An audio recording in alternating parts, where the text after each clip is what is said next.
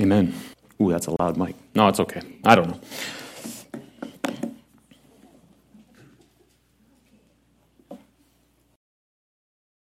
All right.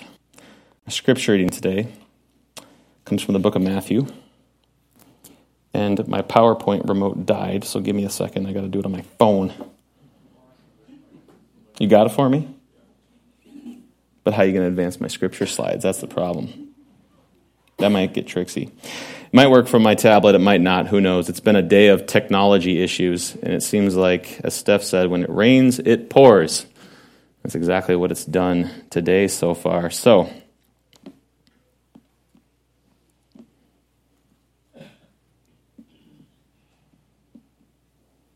I got it. All right. Our scripture reading today comes from the book of Matthew, verse 22, where the Holy Scriptures read. I'll let you get it here, Jacob, and I'll do the rest. Beginning in verse 23, it reads, "The same day the Sadducees came to him, who say that there is no resurrection. And they asked him a question, saying, 'Teacher, Moses said, if a man dies having no children, his brother must marry the widow and raise up offspring for his brother. Now there were 7 brothers among us. The first married and died, and having no offspring left his wife to his brother. So too the second and the third, down to the 7th. After them all, the woman died. In the resurrection, therefore, whose wife will she be? For they all had her. But Jesus answered them, You are wrong, because you know neither the Scriptures nor the power of God. For in the resurrection, they neither marry nor are given in marriage, but are like the angels in heaven. And as for the resurrection of the dead, have you not read what was said to you by God? I am the God of Abraham, the God of Isaac, and the God of Jacob. He is not God of the dead, but of the living. And when the crowd heard it, they were astonished by his teaching." Would you pray with me and for me as we begin today? Father, we come before you today and we ask again that you would be our teacher, that we would understand these truths, not just intellectually, but at the core of our being in a way that shapes our affections and our desires so that we live for the life to come, not the momentary life of this world. We pray these things in Jesus' name. Amen. You may be seated.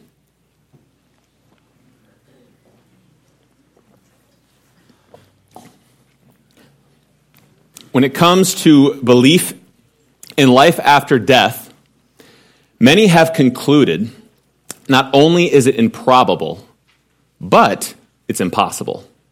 For example, the renowned scientist who happened to be an atheist, Carl Sagan, who was the author of the 13-part scientific television series. It's not advancing for me. You can get it for me. You follow along. Okay, the renowned scientist, Carl Sagan, who was an atheist, was the author of the 13-part television series titled Cosmos. You may have heard of this.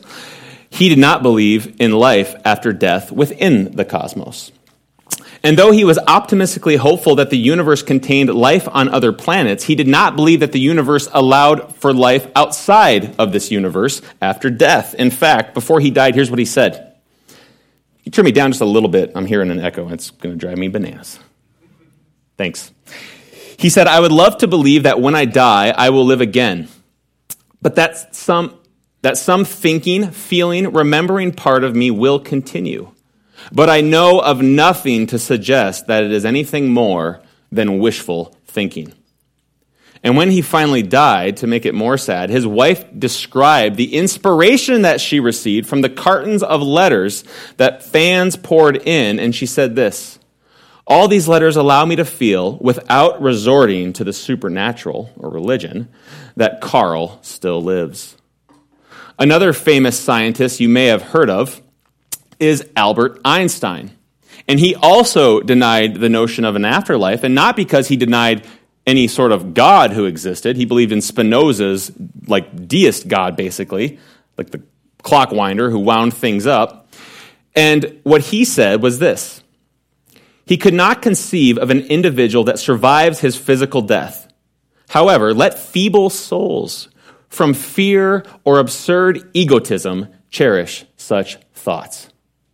There's a burn. What he's saying is that belief in the afterlife is for cowards. What he's saying. Einstein said that, so maybe you don't like him as much anymore, but that's what he said. He said it's a crutch for the weak to get them through life. What might serve for some, the truth is it's just an imaginary comfort. It's like a nightlight that little kids think will keep away the boogeyman. It's not actually doing anything. It's just a comfort to get you through the night. And now you know why so many atheist philosophers has called for humanity to grow up. Stop acting like children, having to have this belief in a sky daddy who's going to take us to heaven when we die. They say that is for cowards, so let it go. Instead, what they call us to do is to embrace the stark, cold truth of reality as we know it, not as we'd like it to be. For the truth is that this life, this momentary, brief existence that we have going around the sun on this planet is all that we have, and in the end, when we die, we rot. That's it. But take heart, they say. I don't know how, but that's what they say. Take heart, because once we jettison that childish belief and throw the emotional crutch of belief in God away, just imagine the wonderful world that we can make together. Just imagine, as one famous theologian put it, imagine there's no heaven. It's easy if you try. No hell below us, above us, only sky. Imagine all the people living for today. Who was that? John Lennon from the Beatles.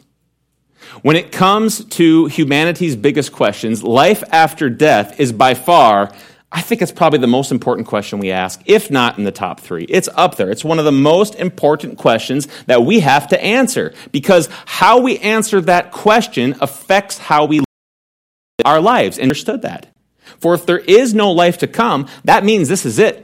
It's a fast roller coaster ride. You better have fun, because that ride's coming to a brief and abrupt, or to an abrupt end. There we go, abrupt. So then, don't waste your life living for pie in the sky, because you're never going to get to eat it. So here on earth, eat all the pie there is and more. Have 2 pieces, have 3 pieces. Enjoy it, because that's all there is.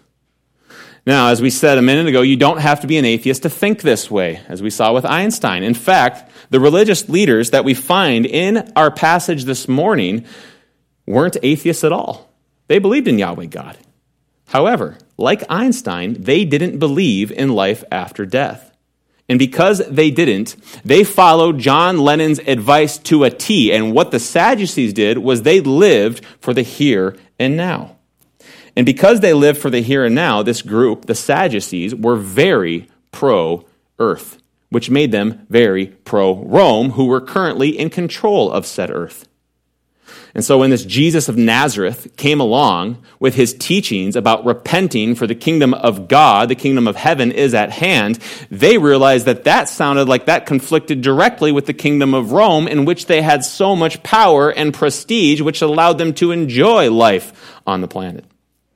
And so in light of Jesus' ever-growing popularity, they attempted to refute him for his afterlife theology, hoping that he would lose sway with the crowds.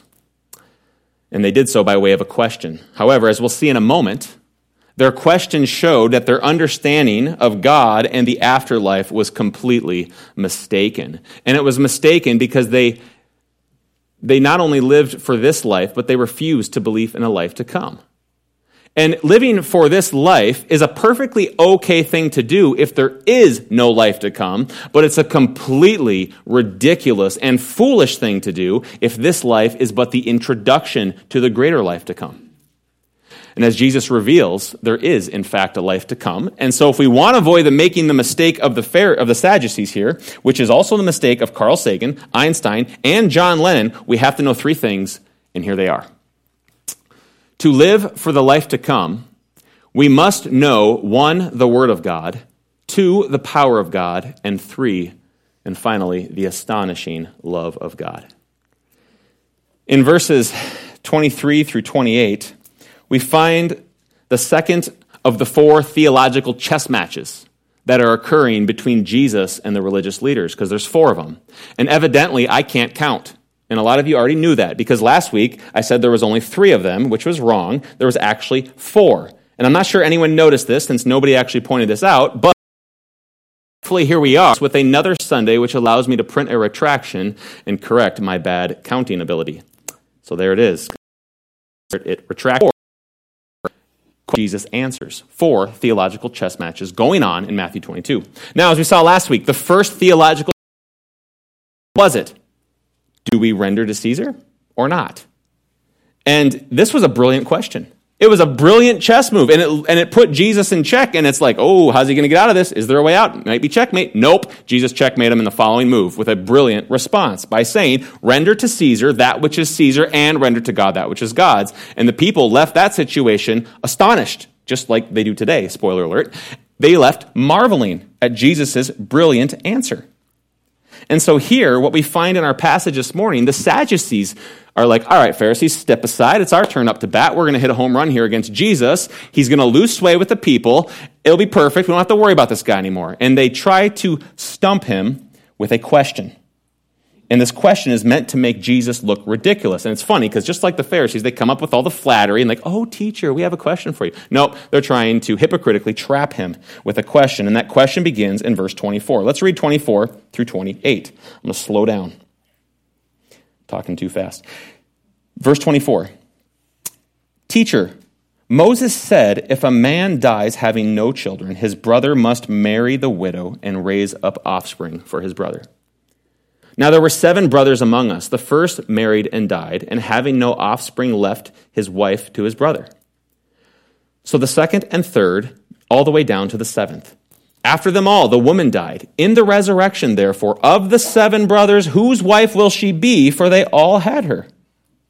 Now, when it comes to the Sadducees and the thoughts behind this question, there's at least 2 things we need to understand about the Sadducees in order to make proper sense of the Sadducees' question. Okay, first off, the Sadducees, as we said a minute ago, they didn't believe in an afterlife at all. They were like Carl Sagan, they were like Einstein, John Lennon, like they were like, nope, this earth is all there is. And that is why, as we all learned as good little Sunday school children, that the Sadducees were sad, you see. Anybody remember that? All right, good. You listened in Sunday school. They were sad, you see, because they believed in no resurrection. This life was all there was, so they were sad, you see. All right, enough of that. Now, another important thing about them is that they only believed in the Pentateuch as the authoritative word of God. What's the Pentateuch? Matthew, Mark? Nope. Old Testament. Go back. Genesis, Exodus, Leviticus, Numbers, Deuteronomy. Got it. You guys are passing with flying colors today. The first 5 books of the Bible is the Pentateuch. That's all they believed in. Outside of that, like, okay, it might be helpful, but nope, this is the authoritative word of God. And so everything outside of that, including the Pharisees' oral law and their tradition they held to be equal with God's authority, they were like, forget your stuff, we only go with this. And so the Sadducees and the Pharisees, they were not friends. They didn't get along. But when Jesus shows up, what did they do? The enemy of my enemy is my what? Friend. All right, wonderful. Now, everything outside of the Pentateuch, they rejected. They rejected the Pharisees' oral law and traditions, and so consequently they didn't get along. And so their question about the widow comes from that perspective. Only the first 5 books of the Bible are allowed, and there is no resurrection because you don't find that in the first 5 books of the Bible. Everybody tracking with me? 2 of you. Wonderful. Okay, now, the book, or the question that they reference comes from the book of Deuteronomy, which gave a provision referred to as, here's the $25 word, a Levirate marriage vow. Okay, and in that provision, here's how it worked. When a Jewish woman's husband died, one of the brothers of the deceased man was obligated to marry her. That's how it worked in the Old Testament. It sounds crazy and weird to us, but back then it was actually a way of taking care of women in a world which was very surviving. And so this was actually a gracious act of God that allowed this woman to continue on and be provided for, given that once she had been married and had children, her status and her, like nobody was really going to seek her out for marriage at that point. And so the firstborn son from that family, he would be obligated all the way down to the other brothers to marry his dead brother's wife, so that the man's son, that the son that they would have together would take the family name. So that's the way it worked. The brother would come in, he would marry the widow, they would have a son together, and that son would take the man's name, the dead brother's name, so that the name would keep being passed on and it wouldn't pass out of existence. Okay, so with this in mind, the Sadducees propose a logical question that comes in the form of reductio ad absurdum. Reductio what? Do you remember, anybody have a logic class? Do you remember this term, reductio ad absurdum? Well, if you remember that, it's exactly how it sounds. It simply means to reduce an argument to the absurd in order to show that the opposite argument of the absurd argument has to be true. Like, look how ridiculous this is. You really this? Have 7 husbands someday? That's going to be a mess. There can't be a resurrection. That's the way that they were arguing to Jesus. And so, they argued it was absurd. Not only because the 6th and 7th brother agreed to marry this lady whose husbands keep mysteriously dropping off like flies. I mean, why? Something's going on there with the cooking. But it's absurd to think that this woman would either live in an incestuous, polyandrous relationship. Say that 7 times fast. Or that this woman would only be married to one man and not any of the others. And so it's absurd. This idea of a resurrected life is ridiculous. Let it go, live for the life here and now, and don't waste the brief time you've got. And to be fair, at face value, it is quite absurd. It absolutely is. However, only at face value. Because as Jesus points out, when you go beyond face value, or what we might call human reasoning, when we go beyond human reasoning and look closely at the Scripture and see what God's reasoning is, we find that the notion of resurrection life is not absurd. It's actually human reasoning that is fully absurd. I just love how Jesus responds to their question here. Right? They come to him and they ask the question and he just looks at them. He's like, nope, you're wrong. Doesn't sugarcoat it. Just flat out in their face, you don't have a clue. You're just wrong. And in the Greek, it's actually a whole lot more stronger than even that. Because the word he uses for this you're wrong phrase, it's a word that means you're led astray, you're deceived. He's saying they're blind, is what he's actually telling them, which is exactly what they are. And the reason that they are blind, the reason that they are led astray, is because 2 things. And what does Jesus tell them? It's because you don't know God's word, and as a result, you don't know the power of God. And why don't they know God's word? Because they value man's word. They value man's reasoning, man's philosophy, man's logic. And here's the thing, church, make no mistake, it's not both and when it comes to man's reasoning and God's reasoning. It's either or. You can't just say, okay, well, we'll take some of this, we'll stick it all together. Sometimes man's word's right, sometimes God's word's right. No, you can't. You will have one foundation, which will be the reasoning of God as found in the Holy Scriptures, or the reasoning of man, and you cannot have them both any more than you can have 2 foundations. You get one, so pick wisely. And if you pick wrongly, make no mistake, and wrongly would be picking man's reason, it's going to cost you. Maybe not your eternal destiny, though it certainly might if you believe man's reasoning or man's path to God or no God. But even as Christians, this can really cause some hurt in our life if we start trusting in man's reasoning over God's reasoning. Because what's going to happen is we're going to wander around in the dark, and what happens when you walk around in the dark not knowing where you're going? You're going to bump into stuff, and that hurts. And I'm wondering, why is it always the shins in the corner of the desk that we seem to find first in the dark? It's either that or it's my kids' Legos every single time, and it's quite painful. And the reason that we bump into stuff, though, is because it's simply too dark to see. King David was a man that the Bible describes as a man after God's own heart, and yet he too found himself looking to the foundation of man's logic at times in his life. And how'd that go for him? Not well at all. Abysmally awful, actually. However, by God's grace and mercy, David did come to see and realize how important it was to keep God's word above man's, which is why David wrote in Psalm 119:105, "Your word is a lamp to my feet and a light unto my path." So how about you? What's your lamp? What's your light? You don't get multiple lights. You got one lamp you're going to go by. You can go with God's light, which is a big, massive spotlight, or you can go with man's, which is a tiny little flicker that's not going to allow you to see anything. So what's your lamp? God or man's? There's one pastor I follow. I really like his stuff. His name's Vodi Bakum, and he says this. He was asked, "Preacher, you're telling me you really believe, in spite of all the scientific evidence, that God made the world in 7 days? You really believe that?" And he looks, he says, "No, I don't believe God made the universe in 7 days. That's absurd. Get real. My God did it in 6 days, and he took a nap on the seventh." And why do we believe this?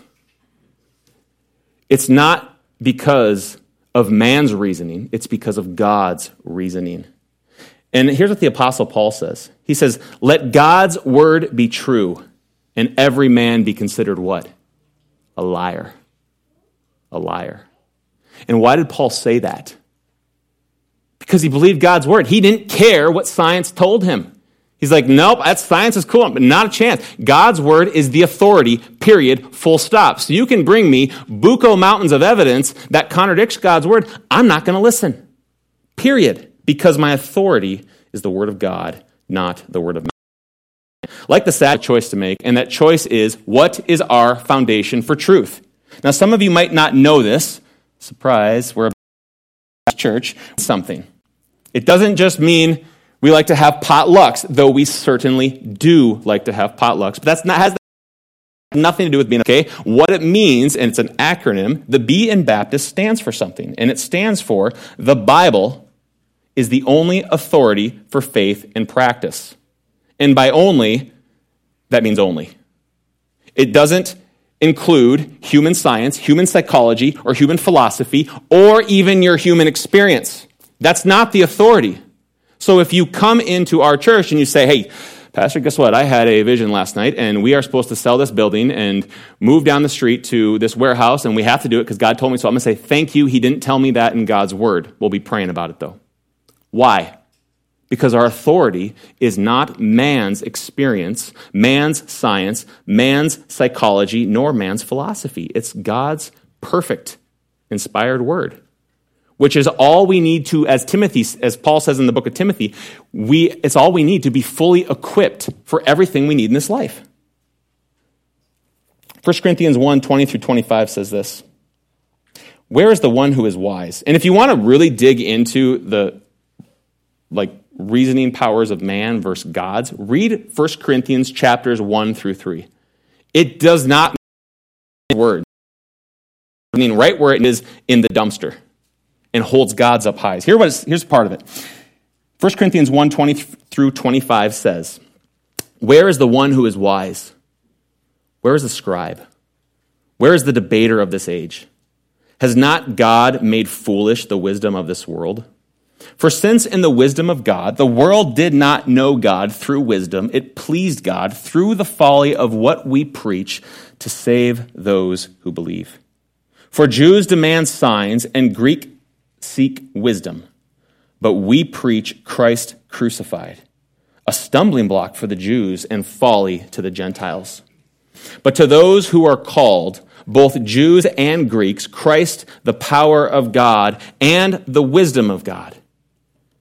For the foolishness of God is wiser than men, and the weakness of God is stronger than men." You know one of the biggest problems with taking man's reasoning over God's? I'll tell you one of them. Our track record is abysmally awful. It's not good. It's ridiculously bad. I don't care what field of human expertise you take, it's bad.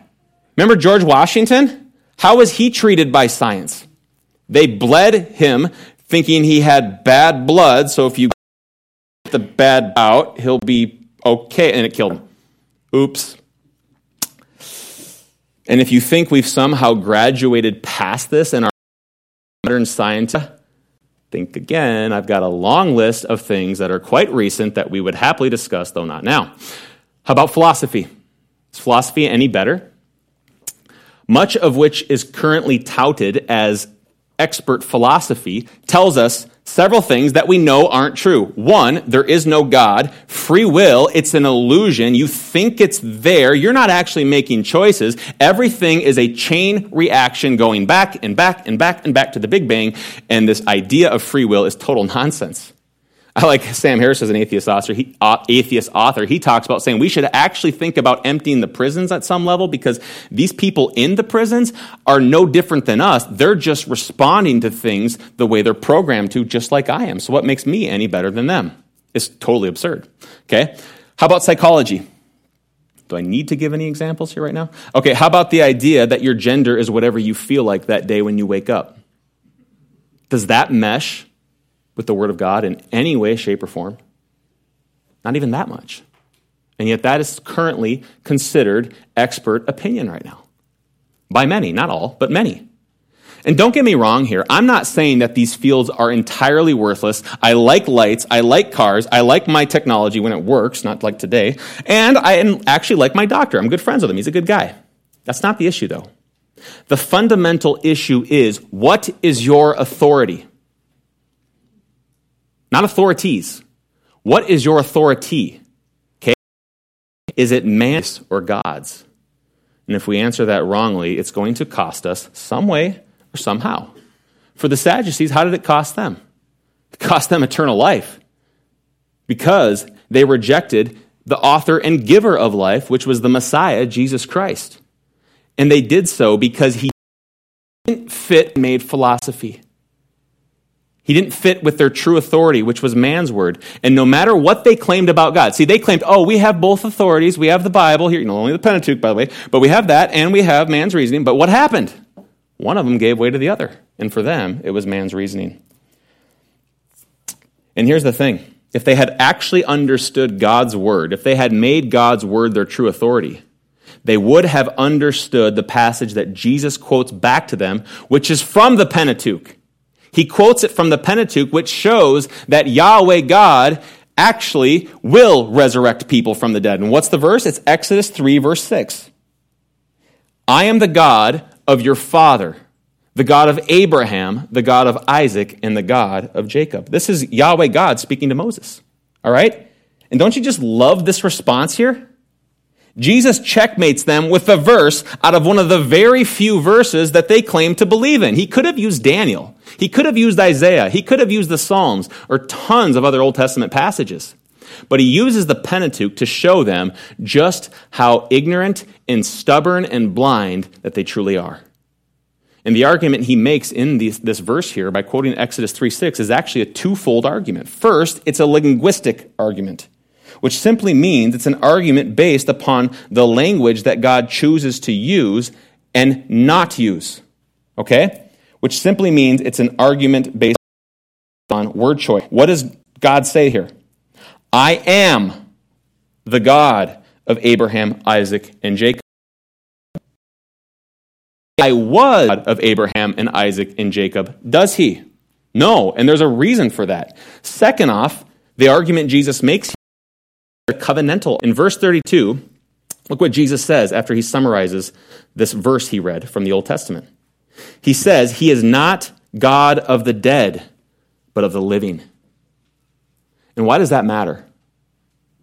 Because if the Sadducees were correct, and Abraham and Isaac and Jacob had died, and when they died, they no longer existed, then God's promises are null, God's promises are void, and he absolutely cannot be trusted.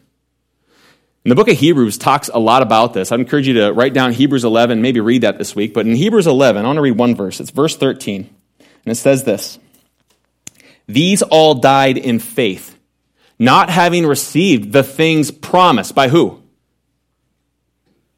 Who made these promises? God did, right? Okay, they didn't receive the things promised by God, but having seen them and greeted them from afar and having acknowledged that they were strangers and exiles on the earth. And as the author of Hebrews tells us and explains in this chapter, Abraham, along with many others, all died in faith, not having received what God had promised them, which is a really, really big problem for a God who is powerless to raise people from the dead. But you know who it's not a problem for? a God who has enough power to raise the dead. And so covenantally, if there is no resurrection, God's word absolutely cannot be trusted. We might as well close this building down and go home and get used to sleeping in on Sundays.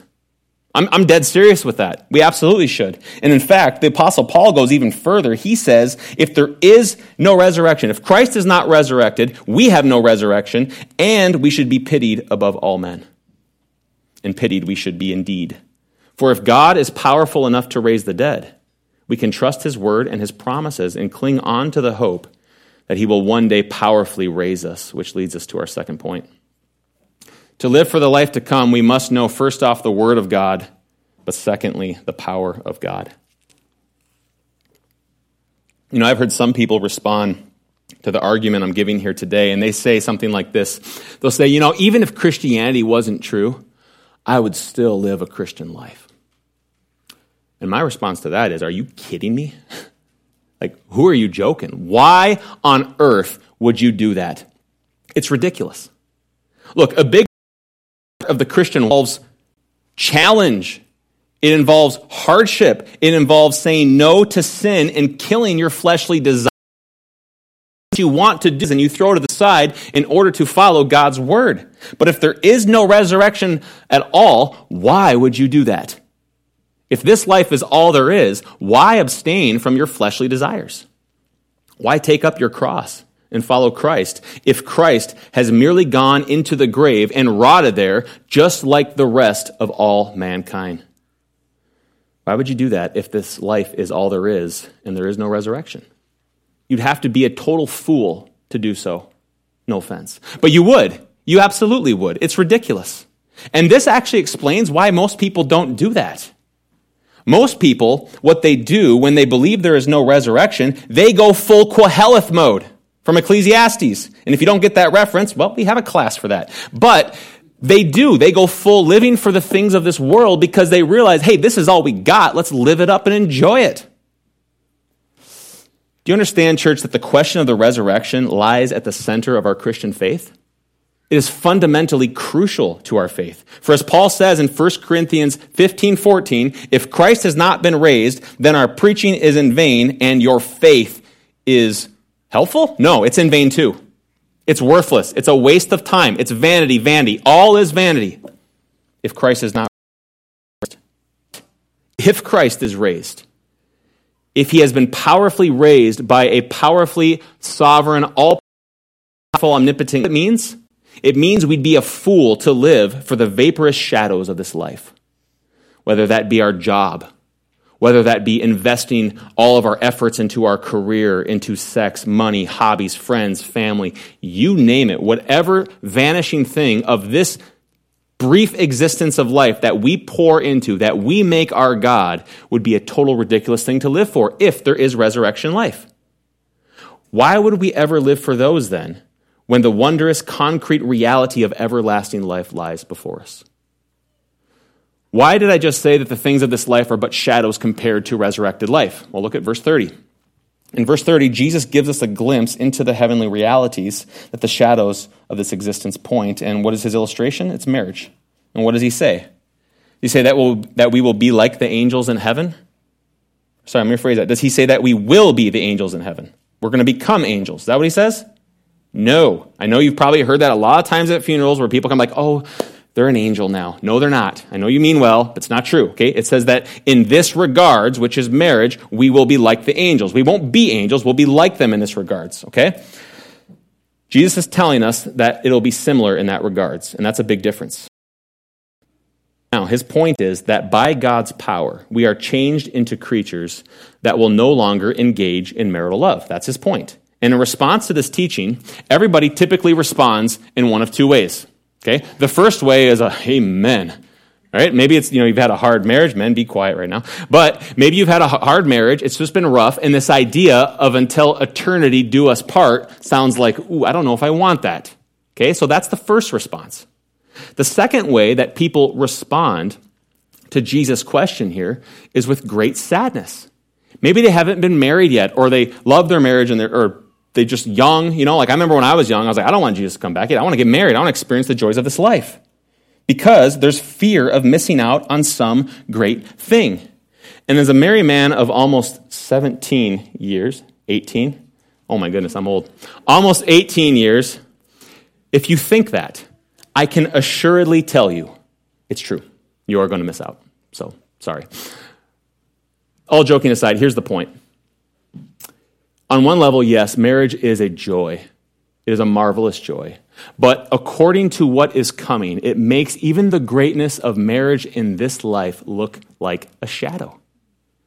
As marital love and be, do you really think that resurrected life is going to be worse than that in some way, shape, or form? It's not. And here's the thing.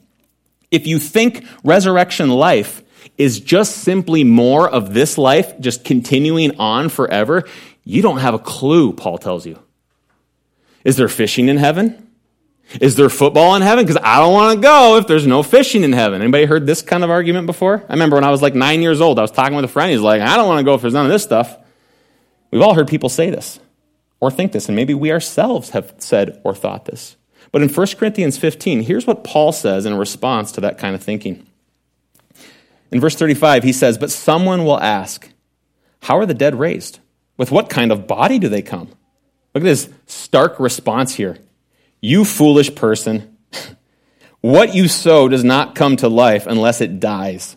And what you sow is not the body that is to be, but a bare kernel, perhaps of wheat or some other kind. And then in verse 42, so it is with the resurrection of the dead, that what is perishable, but what is raised is imperishable. The Apostle Paul knew and talked a lot about what life would look like. And what he tells us is that we're basically foolish people who don't have a clue of what it's going to entail, of how amazing it's going to be. And actually, he goes on to say, he says, no eye has seen, nor ear has heard, nor the heart of man even imagined what God has prepared for those who love him. And evidently, whatever our loving relationships are in the resurrected life, they are infinitely greater than even the relationships, which includes marital love, on this side of life, in this brief existence. And so if you think about it, this actually makes sense. It does. Okay? So in this life, we tend to only have maybe a handful of really intimate, close relationships with people. Maybe it's a spouse, a father, a mother, siblings, or a few close friends. That's usually about it. And it's for a few reasons. One is that's just all we kind of have time for. I don't know about you, but I don't have time to be close friends with 50 people. There's just not enough time to do it. But secondly, it's really hard to trust that many people and be close to them, right? Like, who here has been burnt in a relationship before? Put up both hands, all of us, right? Because we've all been hurt or betrayed by somebody that we got close to. And so what we do in response to that is we circle our wagons and we only allow in just a few select people to actually get intimate and to know us on a deep and personal level. But in resurrection life, not only will it be for eternity with no time constraints, but we don't have to worry at all about betrayal or rejection. What causes betrayal or rejection? Sin. Where's sin going to be in eternity? Gone. There will be no more sin, which means there will be no more prejudice. There will be no more betrayal. There will be no more heartbreak. For sin is what makes relationships cold and distant. And so do you see why Paul says, no eye has seen, nor ear has heard, nor the heart of man even imagined what God has prepared for those who love him? Because the Sadducees didn't know the word of God, or we might say, didn't have the word of God as their authority and therefore didn't know it, they didn't know the power of God, which is so powerful that it's going to make the things of this life, like football and like fishing, and including marital love, seem like standing for hours in line at the DMV by comparison. I mean, listen to what Paul says. The heart of man hasn't even imagined what God has prepared for us for all of eternity. Even the greatest things of this world are but shadows compared to the things that are coming in resurrection life. And when we get even the tiniest glimpse of that, do you know what the response is? we too will stand like the crowds in astonishment, which leads us to our final point. To live for the life to come, we must know the word of God, secondly, the power of God, and third, the astonishing love of God. In verse 33, it says that after they heard Jesus' response, the crowds were astonished. And that's the right response. However, as we know, they didn't even know the half of what they should be astonished about. And actually, if we look at what Paul says, we don't even know the half of what we know, or of what we will one day know that would astonish us. Like, we don't even have a clue. We can't even imagine what's coming. And yet we still know more than these crowds did. And so the thing is, astonishment is the right response, because we know just how far God was willing to go to keep his promises by powerfully raising us to life so that we can experience everlasting life. And in verse 32, Jesus says that the God, Yahweh God, is the God of the living, not the dead. And why is that important? It's because of the astonishing love of God. That's why he's God of the living, not the dead. It's because of his astonishing love that the dead can experience resurrection life. Think about this. Is God's love 100 years long? The average lifetime of a person, and when they die, that's it? No. Is it but a length? No. The love of God, church, is eternal. It is forever. It is irrevocable. It is from to everlasting. And a bad day is not going to throw that off. This is the thing. You are a child of God completely, as we read from Ephesians 2, by grace through faith in God, not the results of work, so that no one will boast. And you really think a bad day or a bad week or a bad month, that suddenly God's like, all right, you know what? My love was this, that's it. You're out. No. It's from everlasting to everlasting. And Ephesians 2 talks about this. How deep and wide is the love of God. When it comes to the religious leaders in our world and other religions, Buddha lived and taught, and he astonished many people. The same goes for Muhammad and Confucius. But as astonishing as they might have been, according to human reason and human standards, when compared to Jesus of Nazareth, they pale in comparison. For Jesus of Nazareth is the only religious leader who not only taught the way to God, but is the way to God.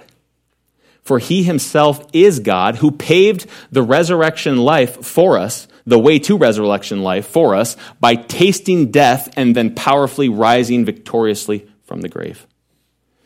And he did so, as Scripture tells us, because of the great love with which he loved us, which is an everlasting love. It's an eternal love.